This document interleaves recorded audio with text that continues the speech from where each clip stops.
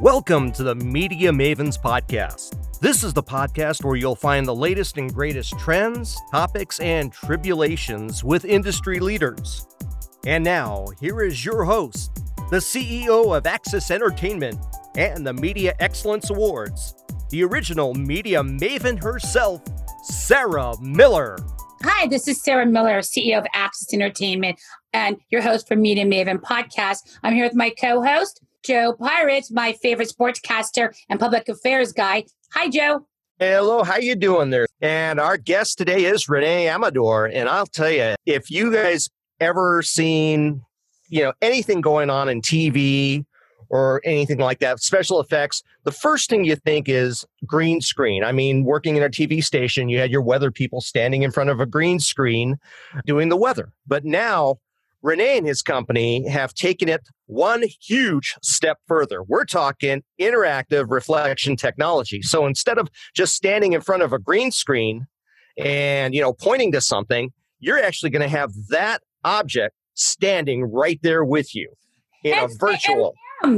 Renee. Okay, Renee, welcome to Media Mavens Podcast. You are a friendly face, and I know people want to know about AR Wall, and Joe has some tremendous questions for you, but I am just going to cut to the chase, talking about the green screens and pointing.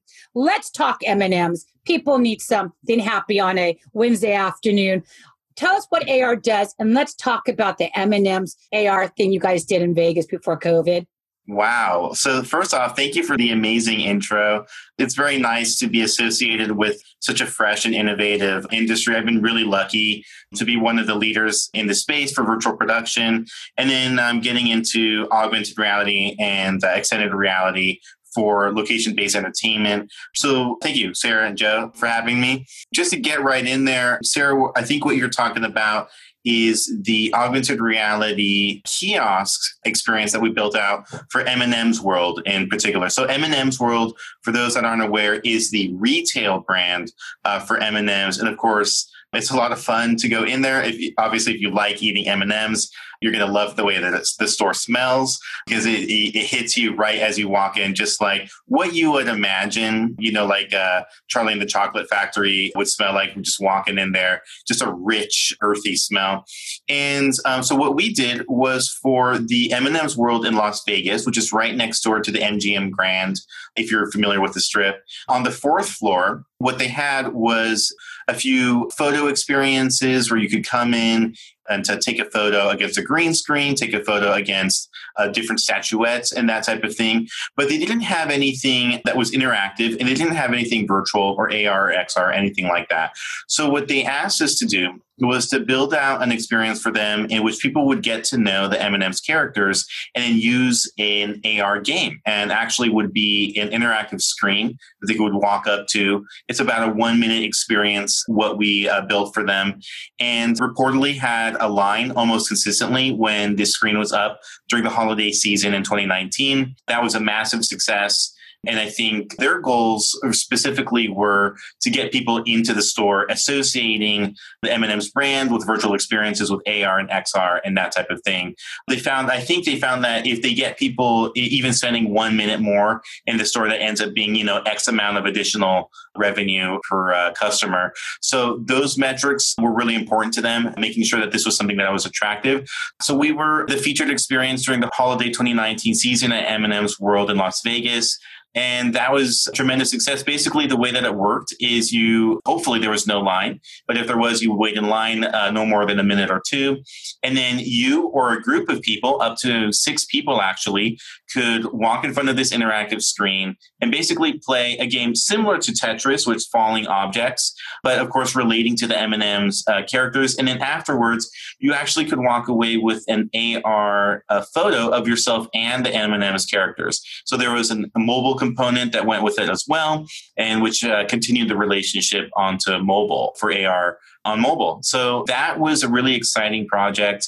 And unfortunately, what happened was right at the end of it, the pandemic hit. And we're not able to continue with that project, as well as a number of other retail and location-based entertainment projects. However, during the run, we actually were competing at CES for Best AR Experience at the Dreamland XR program series at CES. And we happened to win that. And we're very proud of that. That was not only for the M&M's World Experience, but also for our general platform, AR Wall Interactive, which was used to build the M&M's World Experience, which is our actual product, right? If you think of it, there's an operating system and there's kind of template systems to do, websites and to do smart TV apps and that type of stuff. But there's nothing right now really for interactive AR, XR experiences. So we're seeing an opportunity to build out that type of system and platform for other developers to create this type of content for, and also to make it really easy for brands like M&M to build out these types of experiences in the future. No, you're really taking that experiential marketing to a whole new level, because the M&M's was the experience. People wanted that brand experience. I mean, the brands wanted for sales, cross sales, and distribution, but fans want that experience that's going to entertain them, make them feel good, come back for more, which is why M&M's was so successful. I personally think that you should do it for the Minions. They have the Minions and experiential AR, just like in the M&M's. Got great ideas for you, Renee, but we don't have that much time on this podcast. But going back to the sounds great. Because I know you and Joe talked a little bit offline here about the green screens. And Joe has a tremendous broadcast background, so I know the conversation went a little towards the techie side, but you got some big stuff coming up. Besides, obviously you're not in retail anymore, but you've done some tremendous projects in the past, which is, I think, where we kind of had to stop and get going on the podcast. So The Watchmen, right? Yes, I brought that up. I saw that they had a virtual experience with the cast of The Watchmen. And I was going to say X-Men, so good thing I got my titles right. Right. No, and I just thought that was amazing because you would see the actor in front and there would be something going on behind them to the side of them, which was amazing. And I just think something like that, it's great marketing, but also it gets people involved into the actual character. Instead of just looking at a poster, you're looking at the person in the element. You've got it. And actually, that was a project we did specifically for HBO Marketing, which was the distributor for the Watchmen series. Just to be clear, it's the new Watchmen series, the one that won a bunch of Emmys, I might say, just a couple nights ago. And we're really, really proud of just even being associated with the brand at all. It's a really great show. I happen to be a big fan of Watchmen in general, the original graphic novel, and of course the Zack Snyder version. So this show was something that I personally was anticipating a lot. And the request that HBO Marketing had was basically this. The world of Watchmen, it's so fantastic and it's so spectacular. It's a world that these actors and this crew lives in for months, right, during the production. But then there's this gigantic break, 6 months sometimes. There's just this huge break where they're not living in this world at all. And then they show up to the screening and it's all a bit alienating just because there's this big time break. And wouldn't it be amazing to bring the world of Watchmen, the actual universe of Watchmen to the premiere, so that they could have that sensation again of being in the Watchmen world. And if they have that sensation, wouldn't it be cool for fans and other folks to have that feeling as well? Just basically ripping the Watchmen universe off the screen and trying to put it, and what we actually did was put it on the Hollywood sidewalk. We were right in front of the Cinerama Dome. For those of you familiar with Hollywood, that's at the ArcLight Hollywood. So we were right there. For me, it's a big moment because that's, I think, exactly where Stanley Kubrick did his famous Cinerama Dome interview for 2001 Space Odyssey. So I'm a fan of that specific theater and that specific spot in the world. So we did it right there. Definitely the first time that this virtual production technology has ever been set up on the Hollywood sidewalk. I can say that for dang sure that's the case. And then what we were doing is tracking the camera movement and displaying a window into the world of the show, with the actors standing in front of it. And in addition to the cast and crew, Trent Reznor, of course, Regina King, and all the rest of the stars. Let me ask you, does it help being a fan of it to bring it to life? Or do you want to have somebody from the outside bring their vision in? It always helps when you're a fan. Showrunners and producers, of which technically I am one. I'm a producer myself. We're fickle people, and we love it when somebody loves us, of course. Mm. So I think, anytime that we're a super fan of a project, we tend to get it because just, they can see us gushing that extra amount. And then, of course, we're often telling them about the ideas that we have about the show and what could be really cool. And that's always a big help because they don't need to explain, why this ship or this character or this scene is important or interesting. We've got it and we understand it and we're trying to realize it as much as we possibly can. So, I'm personally a fan of M&M's, also a fan of Watchmen and science fiction and fantasy in general. So that tends to be where a lot of our projects are coming from. Let me follow up with that. It seems like the ability to make those virtual realities, they've become cheaper to do. Are we seeing going to be more shows coming out where they're going to be using that, more of the science fiction fantasy stuff? Because I know that CBS has put a ton of money into the Star Trek reality now, the versions of that. Now, are you guys going to be doing anything with that? But I mean, it's just amazing what you guys can do now. Sure. So I'll give you my answer as an industry professional, as a virtual production professional, and then I'll give you my answer as a fan. What you're seeing right now is a retooling of the entire entertainment industry, particularly when it comes to TV, the specific constraints that are on television at the moment. They're moving towards virtual production for two main reasons. One is because they can't go to the location, right? They actually can't go to the forest or whatever.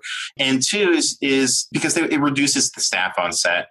Yeah, so it's a big consideration right now. I don't know what they're capping it at for most productions, but it's like 10 or 15 within a certain area at once. So that's a very small number. And if you can eliminate the carpenters and the set dressers and that army of art and production folks that are on set, conceivably that's a way to eliminate 10 people or something like that and replace them with maybe one, and then you have a couple people working remotely. So virtual backlots and virtual sets and set extensions, it's really seeing a heyday right now. And I would say probably 50% of any project that's rolling towards start date right now, it actually has a start date in mind, is 100% considering virtual production technology.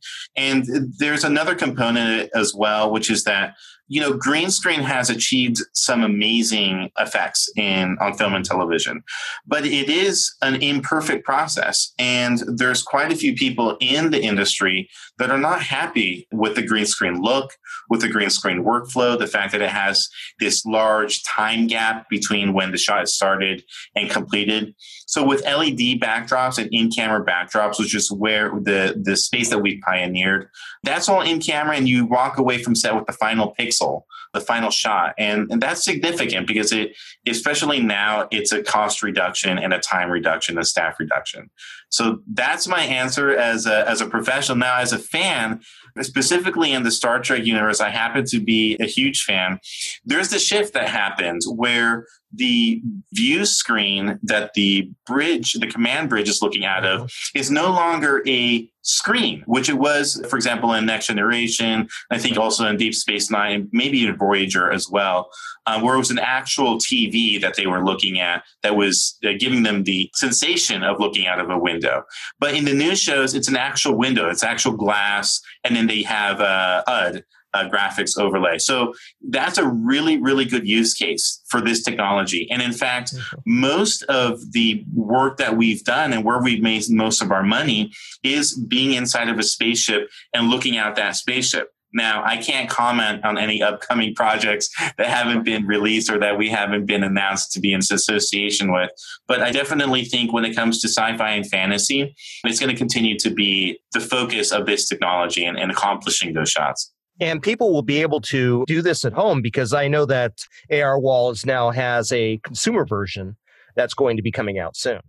That's right. And this was actually the number one request that we were getting in the summer during this pandemic, which is, people don't want to come into the studio, but we'd still love to have them, seem like they're in the studio or seem like they're, let's say on the floor of Congress or in the Oval Office or in a forest or on the beach or something like that.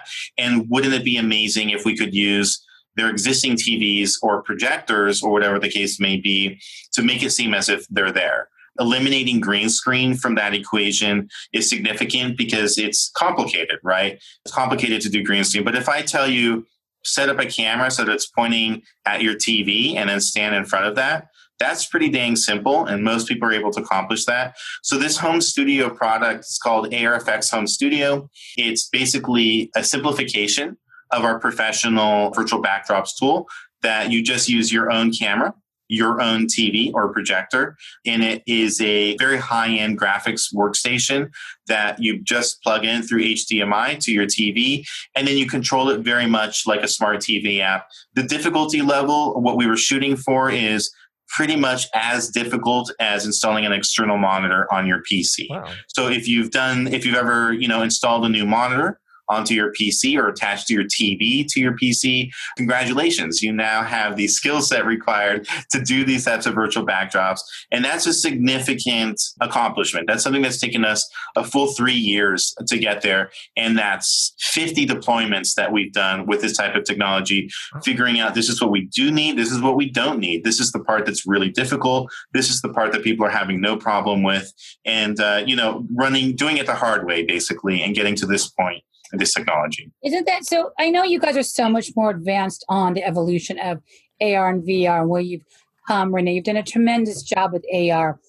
But to simplify, we could go onto Zoom right now, change our background screens, same thing, but on a much junior level, to have beaches, libraries, Congress, your own photos, choosing any photo you have or download. The premise seems the same because we could all go on Zoom and put any background we want on here. In essence, it is almost a virtual green screen that Zoom's now using. You're absolutely right. And that one of the great things that's happening right now is that virtual backdrops and virtual backgrounds are having a heyday, and people are really starting to think about this space.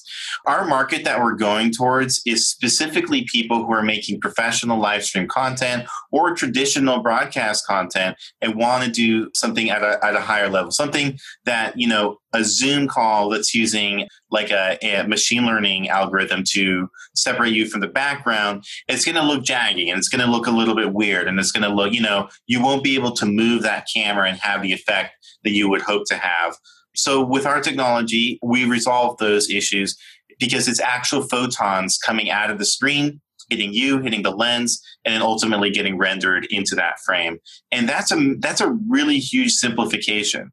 And right now, to give you a sense, in order to meet that type of challenge, people are generally spending about $100,000 to do mid-level setup at a small soundstage or something like that. So we're plummeting that cost down over 90% for people to be able to bring this at home. Amazing.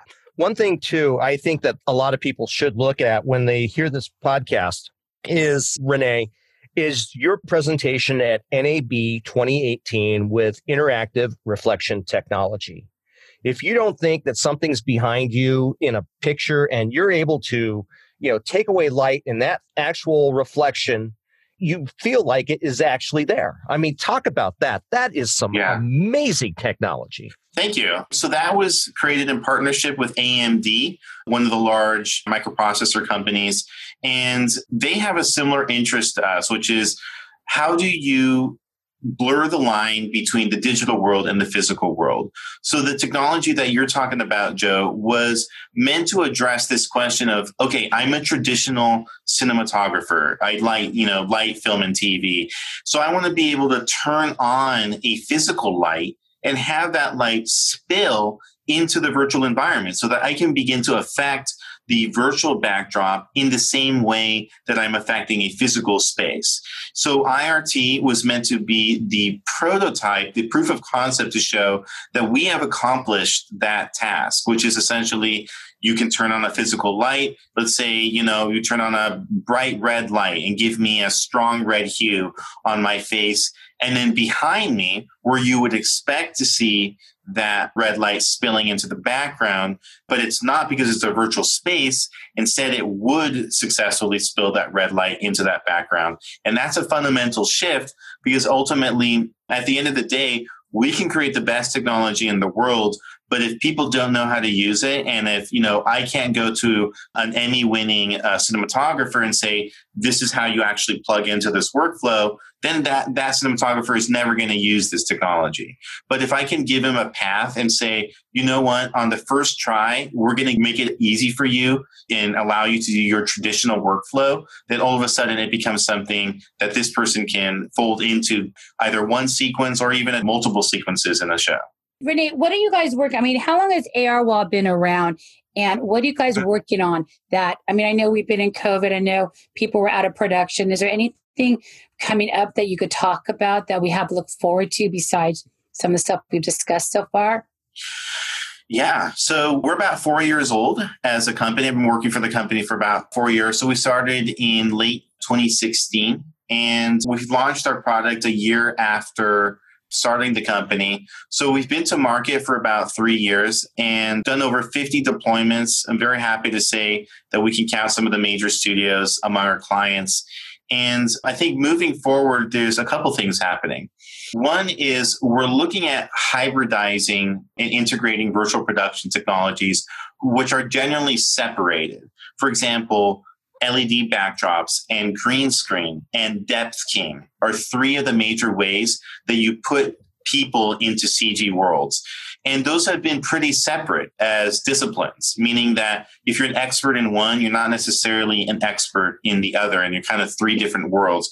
What we're seeing is that the number one request that we're getting from production companies and studios now are systems and teams that can work across these three disciplines and can actually accomplish in a multi-modality of techniques, meaning it's for some shots we're using LED, for some shots we're using green screen, for some shots we're using AI and depth keying and depth cameras and that type of stuff.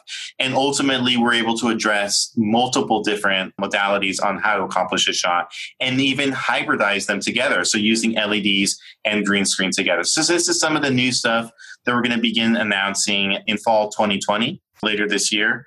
We're also working on a gaming title, which is really interesting. The recovery of the arcade and location-based entertainment industry has created a huge need for touch-free experiences that don't have headsets or controllers or buttons or joysticks or any of that. And you can imagine there's not many companies working on that right now. Unfortunately, we happen to be one of about three in the entire world that are working on creating a long-term solution for this type of technology. Not just one-off, but a long-term, actually putting engineering time and solving problems that haven't been solved before for these types of illusions. The main one is the accuracy and speed of gesture-based and motion-based interactivity on these screens. So we're using motion, gestures, voice, and mobile interaction for these screens. So all of those that I mentioned are completely contactless. You're not touching the hardware. You're not sharing any surfaces with other people or anything like that. The gaming industry more sustainable. Was this created, or did you guys come up with this because of what we've been dealing with COVID on safety, or is this something that's been evolving for a while to advance the gaming industry? So it's actually something that we personally as a company have been working on for about 2 years prior to the pandemic occurring. And it is the actual technology that won the best AR experience at CES just January, just immediately prior to the crisis beginning. So it's funny. I personally and a few other people on the founding team, we happen to be germaphobes. And we also happen to get dizzy with VR headsets. However, we love immersive media. So it actually came out of a personal need that we had to address our own desires to engage with this content. And of course, knowing that other people are also germaphobes and also get dizzy in the headsets. So addressing, probably about 60% of the market that isn't addressed by VR headsets with immersive technology on these large screens. So this is kind of where it's innovating. Because everybody, when VR news, when all the VR and AR came out years ago, it was a little ahead of the game, but everybody was complaining of their dizzy or their equilibrium, and they could not be in those huge, chunky headsets. So it was just a natural evolution that someone was going to come in like AR Wall to kind of create a more seamless, immersive experience without the big, chunky headgear and all the motion sensor. issues.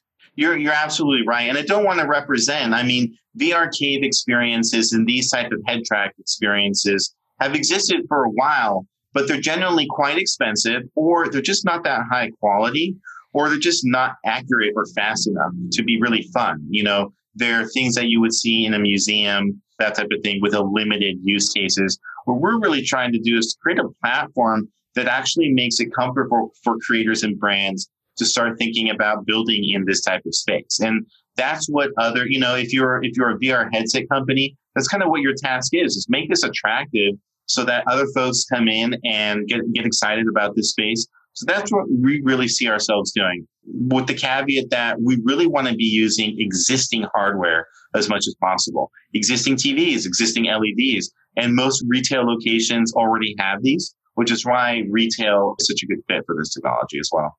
Oh, you guys, I mean, I know because we've been tracking like the Samsung headset, Oculus. It's just things are getting, like our phones are getting smaller and smaller and lighter. I just think it was important to move and change the landscaping in VR to get away from all that heavy equipment. So you guys have done a tremendous job on the equipment-less AR experience. I know you and Joe were talking about Star Trek and all the cool sci-fi Trekkie stuff. I would assume this is a big hit, or going to be, in the Comic-Con arena now. Yeah, actually, I did appear at Comic-Con at Home, the virtual Comic-Con earlier this summer. That is actually where we debuted ARFX Home Studio. I was very lucky to be on a panel talking about engaging fandoms during the pandemic. So I think it had a tremendously positive reaction. We got a huge number of people interested in the technology after that appearance. And I think that when it comes to putting people, whether they're cosplayers or whether they're celebrities who do appear in A-list properties, getting them into the world of the franchise is such a key component of like their continued engagement with those fans, particularly now when they can't show up physically and, you know, say hello or take photos with them physically. And also there's a depressed bandwidth of content coming out, just a lower amount of content being generated at the moment. I think it's really key for celebrities, for creators in this space, for entertainers and hosts in general, to start thinking about taking personal responsibility and engaging with their fans, placing themselves into these franchises and worlds at home. And that's really what ARFX Home Studio is meant to address, is that this kind of new need. And if you think about it from a perspective of just like pure real estate, every soundstage, once the pandemic began, every soundstage became massively devalued. And everybody's home studios, and hosts said, like, Joe, I see, I happen to have a video monitor of you right now, and I see you in your home in a makeshift recording studio, and I have the same thing. And that, you know, these spaces that are in our homes where we're creating professional content have just skyrocketed in potential value.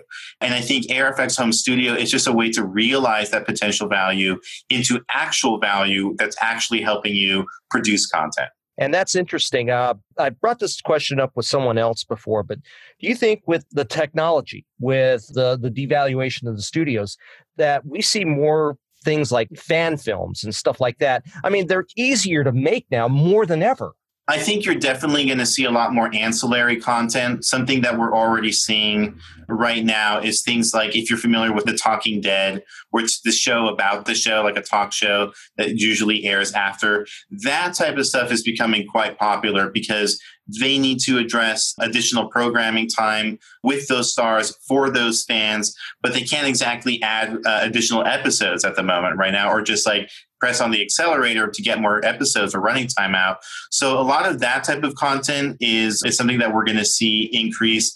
And a lot of that is fan creative. I mean, like if you think traditionally, those types of discussion talk shows are with fans, right? It's fans talking among themselves, maybe on, you know, I guess what decades ago would have been like on cable access, you know, talking about this show or that event. And now it's people on Twitch. So we're doing quite a bit of work with Twitch shows who are looking to fill that gap in, you know, the low end TV broadcast content that isn't getting renewed right now gosh, that advertising money could go immediately to a Twitch live stream that has a couple, influencers on that. So we're seeing a lot of that movement happening right now. The other thing that we're seeing is brands stepping in, where let's say studios and networks, they're starting to get squeezed for a number of different reasons financially. And brands, let's say, in the automation space, even in the hygiene and medical space, they're seeing a new reality and a new paradigm for their businesses right now. And in order to communicate that message, they're looking for virtual production and immersive experiences to fill that gap for them. I have a question for you, Renee, because I know we're talking about your home theater experience, your home kit. Are you looking at potentially taking this out and packaging it to big box retailers so almost anybody could turn their home into a virtual studio? Is there consumer price points low enough to bring it to the consumer market through like a Best Buy or somewhere? Absolutely. So it's under $10,000. $9,500 is the pre-order price right now. And that's absolutely within the realm of a prosumer who maybe is looking to purchase a high-end camera, can instead think, well, I could take that same amount of cash and invest it into learning virtual production, becoming familiar with this future tool that's going to become very important in filmmaking. For those creators that have done pre-orders, that's generally the way that they're looking at it. They want to become masters of this new form of filmmaking. And it's interactive, it's easy, and that makes it really something that a mass audience of creators could potentially get involved with. And I think I can say that we are having conversations with some larger dealers in this space to bring this to a larger market. Okay, so Renee, I so appreciate you coming on and talking to us. It's always good to talk to you about the innovation behind AR and VR and what ARWall has been doing. You've done some great stuff. For anybody out there of our readers who need to contact you, or big brand studio people, producers, how can they find you? Where can they go to find more information? Absolutely. So our website is arwall.co, and you can reach us at hello@arwall.co. You can also find us on social media, on YouTube. On our website, we've got videos, we've got news, and links to what the work that we've been up to. But social media is also a really good way to connect with us, particularly Facebook. We tend to be pretty active in responding to people there. And if you're interested in seeing a demo or learning more about how the technology actually works, we have videos that we can send you. You can email us with specific interests. We'll be happy to send those to you. Perfect. Renee, thank you so much for your time today. This is Sarah Miller, CEO of Access Entertainment with Media Mavens, and my co-host, Joe Pirate. We are about Talk to Us at MediaMavens.com. But Renee, thank you so much for taking the time to meet with us today. And we'll see everybody next week when we drop another podcast on Wednesday. Thanks so much. Thank you for joining us for this edition of the Media Mavens podcast. If you don't want to miss an episode, or you want to find past episodes, subscribe to the Media Mavens podcast on your favorite podcast provider. For more information, go to MediaMavensPodcast.com. This podcast is a part of the C-Suite Radio Network. For more top business podcasts, visit c-suiteradio.com.